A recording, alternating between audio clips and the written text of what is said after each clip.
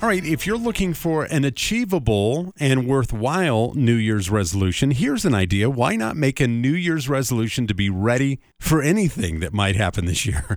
And Jim Reed is the director of the Pikes Peak Regional Office of Emergency Management, and he's got some great ideas about a resolution that we can attain with some simple steps. Good afternoon to you, Jim. Always great to talk to you. Good afternoon. Thanks. You know, we always tend to make these resolutions at the beginning of the year and never really follow through, most of us. I'm guilty of that myself. And so I'm going to suggest you make a resolution to be prepared for anything all at once, but take your time and do it. Do it in steps, right? And I would say your first step is probably make a plan. Talk to your loved ones about what you do if there were an emergency.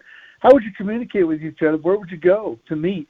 What would you need to pack? Just start with the planning portion. Just make it real simple and make it fun. You know, we talk about this all the time on the show, but a lot of people just kind of listen to it as it's, you know, just another thing on the radio. But if they actually take time to actually do the planning when the unexpected happens, they're going to be prepared and they're going to feel better about it. I mean, it just makes perfect sense, doesn't it? Yeah, what it does is that as you build your stuff, as you build your kits and you work your plan, it brings calm to the event, right? Because you have something that you can follow step by step. So if you write down those important phone numbers, if you pack a quick-to-go kit to grab if you have to leave, if you know you're several ways out of your neighborhood, it brings calm to that anxiousness or that fear, or whatever the case may be, because you have a plan and you're set, right? And whether we evacuate or stay in place, it's always important to, that we know what's going on in an emergency. Yeah, and again, take your time. If you're told to stay in place, make sure you have water, long shelf life foods. Add that to your shopping list. Just buy a little bit of time and you'll build it up.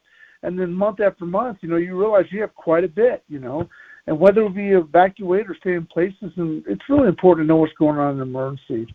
You should be, situational awareness is a big deal. And we've said this time and time again, we really want you to sign up for Peak Alerts, because that gives you that situational awareness. And that's at peakalerts.org. And in Colorado Springs, know your zone. That's real important. Or if you don't, just go to COS Ready online and learn about evacuation zones. And the other thing is make sure you know several ways to get information, like a radio that doesn't need to be plugged in. The wound up. Exactly, yeah. A backup battery charger, they're pretty inexpensive and they're highly available. Stay aware of current information in an emergency and follow any instructions about what you need to do. I'm going to throw one out at you, a curveball, if you will. So this is the curveball. What happens if you have a plan in place, you got everything all situated in your house, and you plan for the emergency, but the emergency itself is a house fire and it burns down your house where you have everything, your plan and everything in place? What would you recommend to those families that, had a plan, they had everything stocked up and everything for an emergency, and the emergency itself was the burning down of or the destruction of their own home? What would you tell those people? Sure, you're talking about Murphy's Law, right? Yes. Yeah.